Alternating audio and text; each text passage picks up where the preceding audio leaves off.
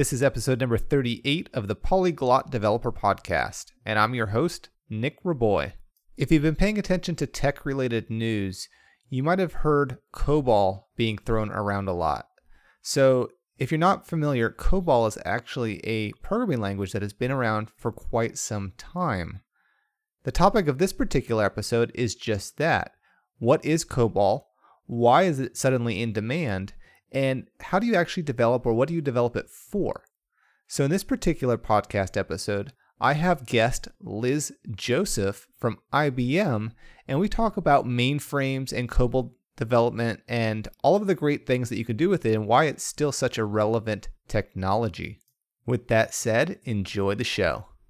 In this episode, I'm joined by Elizabeth Joseph, and we're going to be talking about COBOL. So before we get into the core material of this particular episode, I want to give Elizabeth a chance to introduce herself. So how are you doing? Hey, I'm doing good. How are you? I'm doing fantastic. So do you go by Elizabeth or Liz? It could go either way. You can call me Liz. All right, perfect. I'll start calling you Liz. So why don't you tell us a little about yourself? What are some of your hobbies? So I wish I could say I had super interesting hobbies. I play with computers a lot. So it turns out that my job and my hobbies run together a lot. I recently bought did a Minecraft Kickstarter. So that's like a little digital assistant, like a little box. It's kind of like an Alexa, but everything's open source. So the hardware's open source, software's open source. So I've been playing around with that a little bit. I got my Raspberry Pi 4 running. So a lot of little computer projects in my free time. In regards to the Kickstarter, is this a project that you've started and collected funding on, or just something that you've backed? I'm just a backer. Got it. And so you're a big Minecraft fan? No, so it's called Mycroft. Yeah, Mycroft. Oh, all right. Yeah. I totally misheard that then. Yeah. Very similar naming. So what is that then? So it's if you think of like an Alexa, so you ask it questions and it gives you answers, searches the web, but that is connected to Amazon. This is a fully open source project. So they open source the hardware and they're putting that together. They open source the software. It's all developed in the community. So it's like an open source version. So in theory, it's going to be a lot more secure. So do you get to direct it at your own endpoints or something, or how does that work? Exactly. Yeah. So you can hook it into your home automation system, which I don't have yet, but we're working on. So someday I'm hoping to be able to, turn on the lights with a voice command that doesn't, go off to Amazon or Google or something. Awesome. Are you using the new Raspberry Pi 4? I heard 2 days ago they have an 8 gigabyte one that just came out, right? Oh, I know, right? So I got the 4 gig version. Right now it's okay. So I'm a big zoo fan. I like animals. So right now it is connected to this little cheapo monitor that I bought, and it has the elephant webcam running all day from the Oakland Zoo. Got it. Is it like the Twitch stream or something, or? Yeah, they have a stream on their website. So I log in, see the different animals. So that's essentially what the thing is doing right now, because I'm I don't know what to do with my Raspberry Pi at the moment, but animals. So you're totally not utilizing it in its full feature set then. Not at all. It's a little embarrassing, honestly. No worries. I think you could probably get away with a Raspberry Pi Zero to do that, right? Yeah. So that I actually have one. I have a place in Philadelphia. My family, like a family house, and I have one set up there actually. Awesome. That's also my VPN gateway to that house. So. Nice. So that's pretty awesome. So in regards to what you do during the day, do you want to share a little bit about that? Yeah, so by way of a super condensed biography, I'm a Linux sysadmin by training. So I've spent a lot of time working on distributed systems and cloud systems and containers and all kinds of infrastructure work. So I spent about 15 years doing that.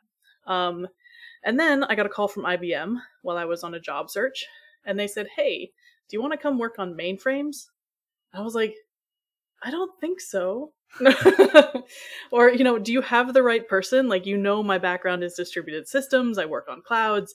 I've never even seen a mainframe. And they were like, no, that's exactly the kind of experience we want. Because what we're looking for is a developer advocate who can go out and talk to Linux admins and can talk to developers and can work in the open source communities that I've been working in the past several years. And we want someone with that background so you can show IBM how our messaging can be improved for that sort of community, and how to really talk to people like you. And I was like, actually, that sounds kind of awesome.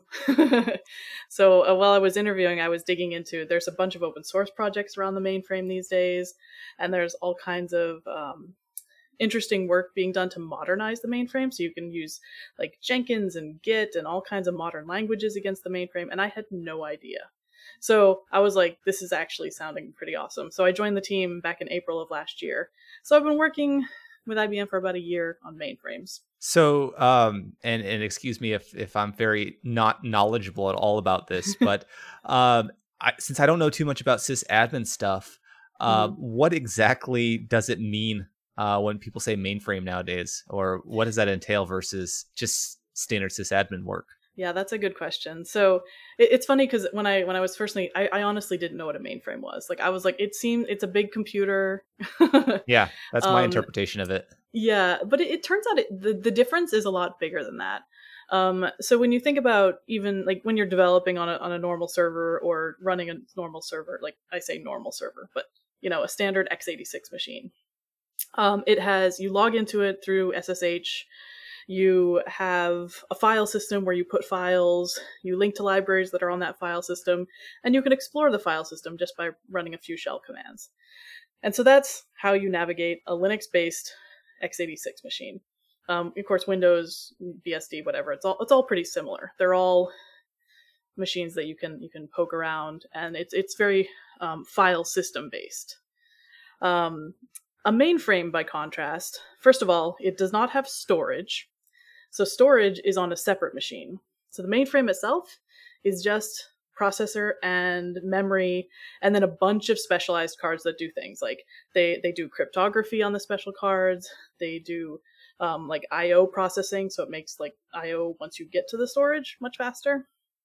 And then the way you interact with a traditional mainframe running an operating system like ZOS is you are essentially working with databases all day long. So the reason mainframes were invented was because companies and organizations, governments were processing data.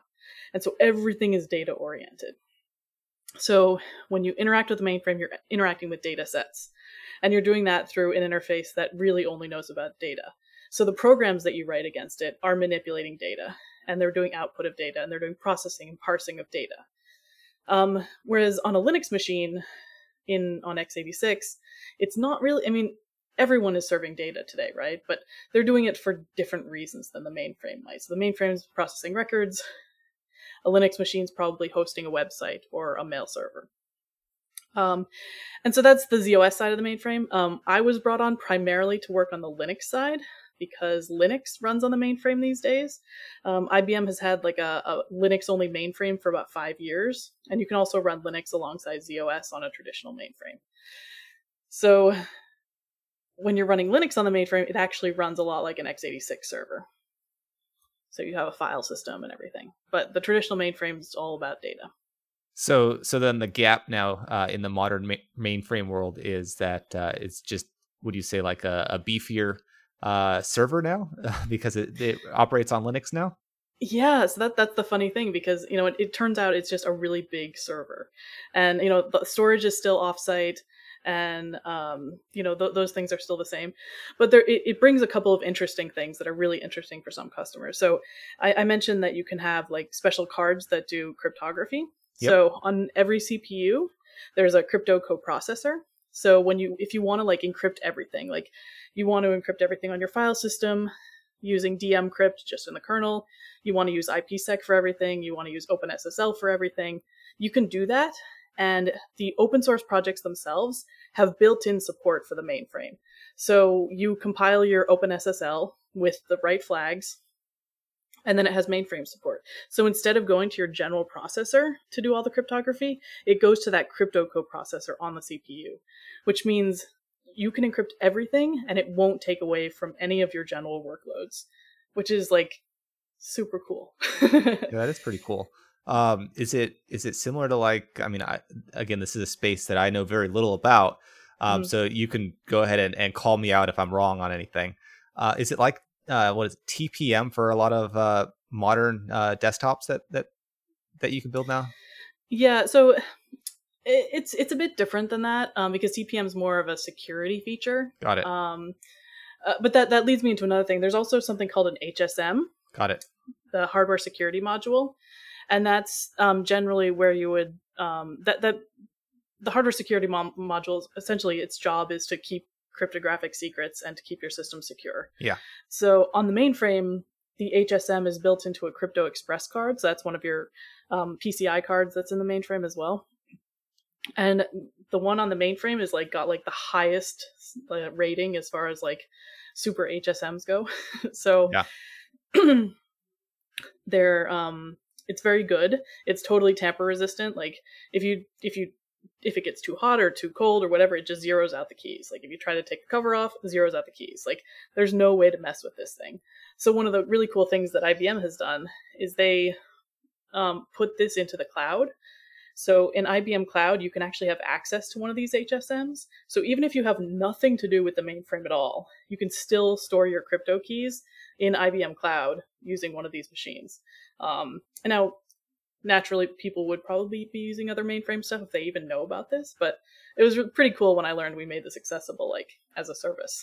And this we don't advertise it like that. So I'm like, hey, secretly there's a mainframe in IBM Cloud, like a bunch of them. Awesome. Yeah. So now that we have some background on what you've been up to and mainframe stuff, which is totally new to me, even though it's been around forever. What can you tell me about how COBOL fits into this? Maybe we take a step back and we discuss what COBOL is to the new users of it. Right. So I sort of briefly touched upon like why mainframes were invented back in the 60s. And if we sort of look back at then, like what companies and what organizations, what governments, what type of place was using computers. And it turns out like people weren't creating websites, we weren't sharing photos, we didn't have an internet. What people needed for, and even going back to like the dawn of computing in the 1800s, the first thing you can call a computer was used for the US Census. So it's really organizations who are dealing with data, whether you're counting people or counting records or counting like employees or you're tracking airlines and airplanes flying through the sky. It's just everything that's really data focused and would be really hard to do like on paper and keep organized and keep relevant. So everything's super data focused. So in the late 1950s, a group got together and they're like, listen, we have a bunch of different programming languages to handle this data, but it's really hard because they're not portable. So the computers were kind of custom built then, the code was custom built, but they were like, listen, we need something that's going to be, that we can all use. So that's where COBOL got its start. So COBOL is short, well, it's an acronym for Common Business Language. There's an O in there. Yeah. That's all right. I use plenty of languages and I have no idea what the letters stand for. Yeah, but anyway, it's built for businesses. So like and data processing. So that was kind of thing. And additionally, they didn't want it to be hard to read. So this is in the days of like assembler, and if you've ever looked at assembler code, it's really hard to read. Yeah. And there was like still ones and zeros around at this time. Like like this is really early computing time in the 1950s. So what they wanted with COBOL was something that's also easy to read. So easy to read, transferable, and everyone's going to be using it. That is COBOL. So does COBOL predate C? Yes. So C, the first release of C was in 1972, and the first release of COBOL was 1959. So wow. They're only about 13 years apart, which it's hilarious to me so a couple months ago, there were a bunch of articles about COBOL, and they're like, oh, we're using the 60-year-old language, and I had to laugh because I'm like, C is like 45 years old, and it runs your phone. Like, we're using a lot of really old languages. Yeah, definitely. So then, if you were to kind of describe COBOL in terms of for the listeners who are using much more recent languages, what would you say that it's most similar to? Is it very unique in its own? It's very unique, partially because it was built to be human readable. And if you actually look at a COBOL program, you'll see what I mean, because you can actually, like, it is legit human readable. It's not like Python, which is human readable. Like it actually, you can read it. It's like based on words. And also it's again, like I'm coming back to like the data stuff, like the data focus is that a COBOL program is broken up into different components. So first you're setting up your environment, then you're calling out your data sets, and you're very specifically crafting your program around a specific data set and a specific amount of data. And so each little section, I think there's like 4 or 5 sections of a COBOL program, like they're each working. And then finally you get to actually processing the data, which is very different than like a language where you're learning the syntax of it and then it's doing things. This again is very like, I am about to work on data. Here is my data. Here is what I want to do. And here is my environment. Now, is COBOL an interpreted language? No, it's compiled. Got it. And I assume, and maybe correct me if I'm wrong again, are people only compiling it to server architectures, or is it something that could be compiled to be used on, say, the Raspberry Pi? So that's a good question. One of the things about COBOL is because it is like the history of COBOL is so integrated with the mainframe. So of course the first mainframe didn't come out until the late 60s. So COBOL was around before the mainframe, and there were other computers that IBM and others came out with before then. But once the mainframe came out, like the mainframe and COBOL were very much tied together. And so a lot of the code that you're going to find today is running on the mainframe. And that matters because, as I said, the mainframe runs on a different operating system, so it uses ZOS. And that means there's a lot of like hooks inside of ZOS that COBOL itself uses. So when you look at a COBOL code on a mainframe, it's going to be very specific to the environment. So it's using certain hooks into the mainframe software. It's connecting into the operating system. It's digging really into the guts of the software on the mainframe. And so you can't just take that and move it to a different environment because you're not going to have those touch points and you're not going to be able to manipulate data in the same way. So you can't really move code without an entire refactor, but you can write original code on a new machine. So a lot of the COBOL that enterprise uses, it's a proprietary COBOL implementation, but there is also things like GNU COBOL, which is an open source project, and they're all based on the same standard. But GNU COBOL, obviously it's free, and you can run it pretty much anywhere. So that would be the COBOL that you could run on your Raspberry Pi. So if I learned GNU COBOL versus the enterprise version, would I be learning the same language, or is there like subtle differences between the two that you'd have to account for? So what we like to say is like there are different dialects of the same language. So it's all COBOL, but there are different implementations. So the implementations are based on the COBOL standard, which is refreshed every few years. The last standard was in 2014, and I'm pretty sure they're working on one for 2020. And so once the standard is developed, then the different versions of COBOL are created on top of that. So GNU COBOL adheres to the 2014 standard. The one that I'm familiar with, the Enterprise COBOL for ZOS, that one is on the 2014 standard. And then from there, if you learn one, it's not hard to move to a different one. You may slip up sometimes because you're using commands that are not available in one or the other. But again, like these are very tied to their environment. So in the one for ZOS, it's going to have like a lot of hooks into like the ZOS stuff. In GNU COBOL, it's going to be less specific to the environment because that version of COBOL can run in more places. Got it. So I guess let me ask some questions now too. Since you are saying that COBOL is mostly a data-driven language and it existed far before the internet was popular, does that mean that people who are using COBOL right now on mainframes, they are dialed in directly to that mainframe, or are they able to access it over the internet? How does that work? So the way it typically works is that the mainframe is still like in your data center behind a bunch of security. Sometimes there's actually a guy you can find on Twitter. He used to run a script that would find mainframes out in the wild, and you can find that by like trying to log into them. It's like war game style, right? That's scary. You're like out on the internet, like all you get is a login prompt, and then they're like, oh, you should really lock that down, because they're not. I mean, they're crazy secure, but like you have to do the work to secure them. Yeah. So typically they're not sitting right on the internet. Typically they're the back end. So the way they're interacted with, like on the internet. So one of the things we've heard about in the past couple months is with the unemployment claims increasing, that the load has been tricky to handle. So what happens in those cases is the mainframe sitting on the back end, and then there's some sort of front end that is actually handling the processing of the results.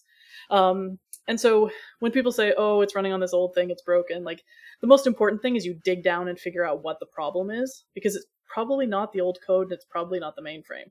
It's probably the front end that's overloaded, or something in between, because the front end then talks to the mainframe. So one of the things one of my colleagues, Matt, was working on recently for one of our customers was he had some COBOL code that parses some JSON that came from the web front end. And I was like, that is so cool, because COBOL knows JSON. And that's sort of how this integration piece happens, is like we're teaching COBOL new things all the time. And actually, I think we continuously deliver the IBM version of COBOL these days. Like if you get a subscription to it, like you get new patches every couple of months. So COBOL might have been around for a long time, but it's being updated all the time, so it can interact with modern web frameworks and things that it needs to do. Sure. So then it's sitting just as on the back end, kind of like maybe a Node.js application or Java or things like that, and then these front end React or Angular or whatever you want to have it it's just interacting with it through an API, right? Yep. So when it comes to, I want to touch base on more of the unemployment stuff that you brought up, because that is kind of where the whole thought process behind this particular episode came about, because I didn't realize there was such a huge demand for COBOL developers right now. So what does that look like? I mean, are people actively learning and building new COBOL applications, or are they legacy, or maybe you want to talk about that? So the really interesting thing about walking into a mainframe shop today is that people who write COBOL, like they're either like baby boomers or the generation after millennials. What is that? I have no idea. I'm a millennial. Z? I don't. Yeah, me too. But the one after me, like Gen Z, yeah. I guess, the ones who are graduating college right now. So mainframe development and COBOL stuff pretty much skipped Gen X and millennials. Like there's hardly any of us in the industry. But there was a realization at some point by IBM and others that everyone writing COBOL was older, and they started retiring. And so then there started being this huge push a few years ago to get back into the universities and start teaching COBOL. So you now have a bunch of college grads who are super stoked about the mainframe and writing COBOL, and they're the ones, entering the workforce. So you look into these companies, and suddenly you have like some people who are like in their 50s, and then you have 22-year-olds. And that is what the workforce looks like in a mainframe shop typically today. That's pretty interesting. So do you think that one day I'm going to have to go from going from Golang and stuff like that to learning COBOL to keep up? Maybe, but actually Golang specifically, that is actually supported on ZOS these days. Awesome. So it's or we're working on it. I don't know. There's something that's happening there. All right. But I mean, but I mean, the thing with COBOL is, since it's very specific to what it does, it's actually still really good at what it does. And one of the things that these iterations of the language has done over the years is made the system a lot faster. So if you recompile code from the 1980s on a modern compiler for COBOL, you get crazy speed improvements. Now, it's not going to be a seamless process. There's usually refactoring that has to be done to put it on the modern compiler. But it ends up being really super fast. And so COBOL is still really good at what it does. And it makes sense for a lot of companies to continue to develop in COBOL if they can find the talent. Interesting. So there is a refactor involved. So it's not backwards compatible then. So it's complicated. Like if we were, technically it is, but in reality, there's like small little differences. But the compiled code itself, that's going to be like, that can run on any mainframe. Like that actually is backwards compatible to like the 1960s. Yeah, it's a compiled language. Yeah, but if you take the uncompiled code, like if you're using a newer compiler, you may need to change a few things. Which is that's true for any code really. Like even C code written a long time ago, if you put it on a modern C compiler, it's probably going to have issues because things were deprecated or Yeah. removed from the language or added or whatnot. So this is the same story with COBOL. Yeah, totally understand. So maybe, and I guess this might be more speculation than anything or opinion, but do you think it's actually cheaper to train these new engineers out of college with COBOL rather than, say, converting it to a different, more modern technology? It's definitely good for the mainframe, but I'm just curious to know if something might be better nowadays to replace it, something more. I don't know the term, but we'll go with that. So obviously I work for IBM and it's kind of my job to tell you that it's better this way. But the thing I'm going to point out is that one, I believe that, and two, it's really the marriage of COBOL and the mainframe that is important to think about here, because the mainframe itself, like mainframes don't go down. Like we say they have 5 nines of availability. Actually it's like 7 nines, and in practicality the machines really never go down. Like there's redundant everything. They are tested to withstand earthquakes. There's like a video on YouTube of one of the mainframes just being shaken at one of our test facilities in Texas, and it's fun to watch because you're like, oh my gosh, what are you doing to that poor computer? But it's designed to withstand natural disasters and even things like that, and just general data center issues. Is this because the data exists elsewhere and not on the mainframe itself? No, I mean, it's just making sure that the machine just keeps running. Got it. So they want to make sure, yeah, and it's attached to your data store, and so that everything is safe. So the mainframe doesn't go down, and then writing code that is specific to interacting with data sets, it's going to be fast and it's going to be reliable, and you're not going to lose your data. It's also going to be super secure because mainframes were pretty much built around security models. So if you follow the directions, your mainframe's going to be crazy secure. And also with all like the cryptography stuff built into it, you can encrypt everything. Yeah. And so if someone gets your database dump, like they can't do anything with it because it's all encrypted. And that's becoming increasingly important in a world where people get their records stolen all the time. So if you take into account like the liability involved in like making sure your data is actually secure, plus training new people in this environment, it does seem to me like that is cheaper, and there's been some studies around that and such. But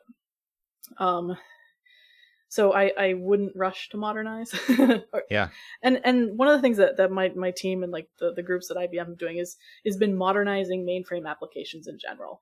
So we say like, oh, mainframe's not modern, but in reality, like there's tons of tools now that make it modern. Like you can edit mainframe code with VS Code. A ton of editors have syntax highlighting for COBOL and other programming languages that you use on it. So we're moving to a place where the development environment is modern, and even though you're using a language that's older, the language itself is always evolving. So with this with what you just said, and you also said earlier that ZOS is supporting Go right now. So yeah. If you have other options for programming technologies on the mainframe, you're still saying COBOL is still a valid choice. Yeah, because it's really good at what it does, and we keep updating it to make sure it still is that way. Awesome. Yeah, I'm not gonna argue. But now maybe you could shed some light on this, and if you don't know the answer, that's fine. Would you say that new grads or just engineers in general who are looking for COBOL positions, are they making as much money, or are they making more than somebody who uses one of these other technologies like Java or Go or similar? So I'm going to throw out the standard IBM answer of it depends. Sure. Yeah, I get that a lot. But COBOL programmers do well. They do well. All right. So it's not like you're just throwing your life away on something that could die at any moment, and you could always do better, right? Not. No. It's really great. And the awesome thing about COBOL is it's actually not that hard to learn. It's a very straightforward language. Yeah.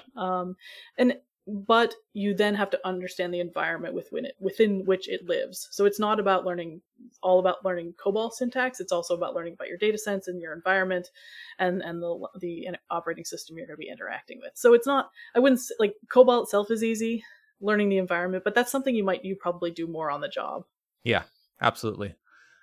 So you mentioned ZOS, and you mentioned IBM's involvement with just mainframes in general. Is there anything else that IBM's doing when it comes to COBOL? I'm really excited about this. All right, let's hear it. So first of all, we put up a COBOL portal on developer.ibm.com. If you have show notes, we can send a link. It's like, Absolutely. I think it's developer.ibm.com/technologies/COBOL. And there we have every Friday we have a webcast, either from a professor or from a community member or someone in the COBOL space. Last week we had a professor from a university in Georgia who was doing a talk on some of the internals of COBOL that people are using. So there's a webcast every Friday. We're publishing articles all the time. Right now there's featured a video by a guy on my team who played with COBOL for the first time and then just like walked you through a sample program. Wow. And it's only like 6 or 10 minutes long, but it's transformational for people who've never seen COBOL. Like, if you want to just check it out and figure out what it's all about, just watch this video. It's short. And you'll get a really good sense of things. And then the thing I'm actually, so that's our portal. It links to a bunch of different resources. But the thing I'm really excited about is we launched a course in collaboration with I'm going to get this wrong. American River College, I think, and a couple of other organizations on COBOL. So there's an open source course that's being released by the Open Mainframe project now. And it's a COBOL course, which we're slowly converting into Markdown. I think when we first threw it up, it was like a PDF or something. But it's all hosted in Git by the Open Mainframe project. So it's a free course that's out there now that people can take. We also give access to mainframe environments so people can actually play around with the code. Is this for enterprise users only? No, this is for anyone. So, all right. So maybe I'll jump in here and ask another question then. Yeah. Say I was interested in having access to the IBM mainframe. I'm not an enterprise user. For what reason would I want to do that? Just for learning purposes, or would I actually be able to accomplish something as a hobbyist? We have a program called Master the Mainframe. Sure. And that is a contest that we run from September to December every year for students. Sure. So you have to be an enrolled student to do the competition. And that takes you through a series of logging into you get a mainframe account, you log into it. That's like the first challenge. I screwed that up the first time. I messed up my password and had to have it reset. So I'm like, everything's a challenge in this, but yeah, interacting with new environments. And then you go through a series of like coding challenges and other things as the contest progresses. But you don't need to be a student to actually play with that, because we also have a learning system that runs all year long. So if you just Google for Master the Mainframe, we can add this to the show notes too. There's a learning system that you can sign up for today and get a login to a mainframe and play around with it. So one, it's learning.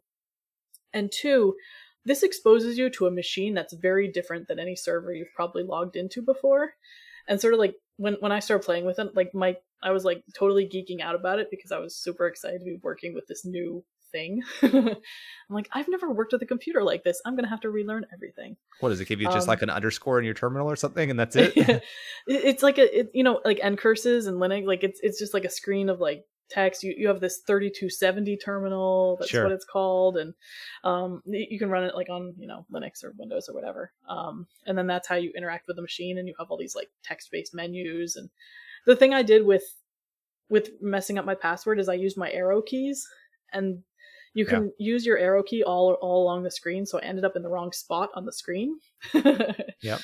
And then that all went wrong. So don't use your arrow keys. Awesome. Yeah, no, I definitely want to include all of this in the show notes after this episode. So definitely people will find huge value out of it.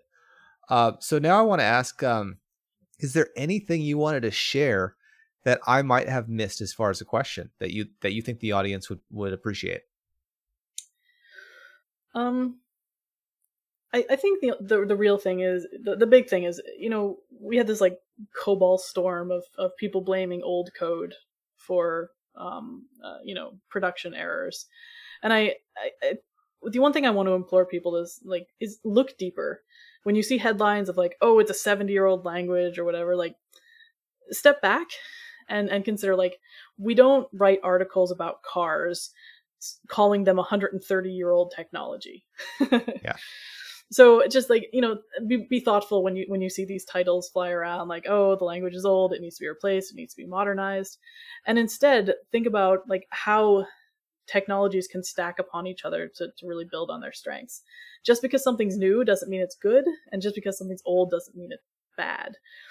It gives us much more options to choose from, but just be like thinking about like, why have people been using this for 50 years? Is it because they didn't have anything else, or is it because it's actually good?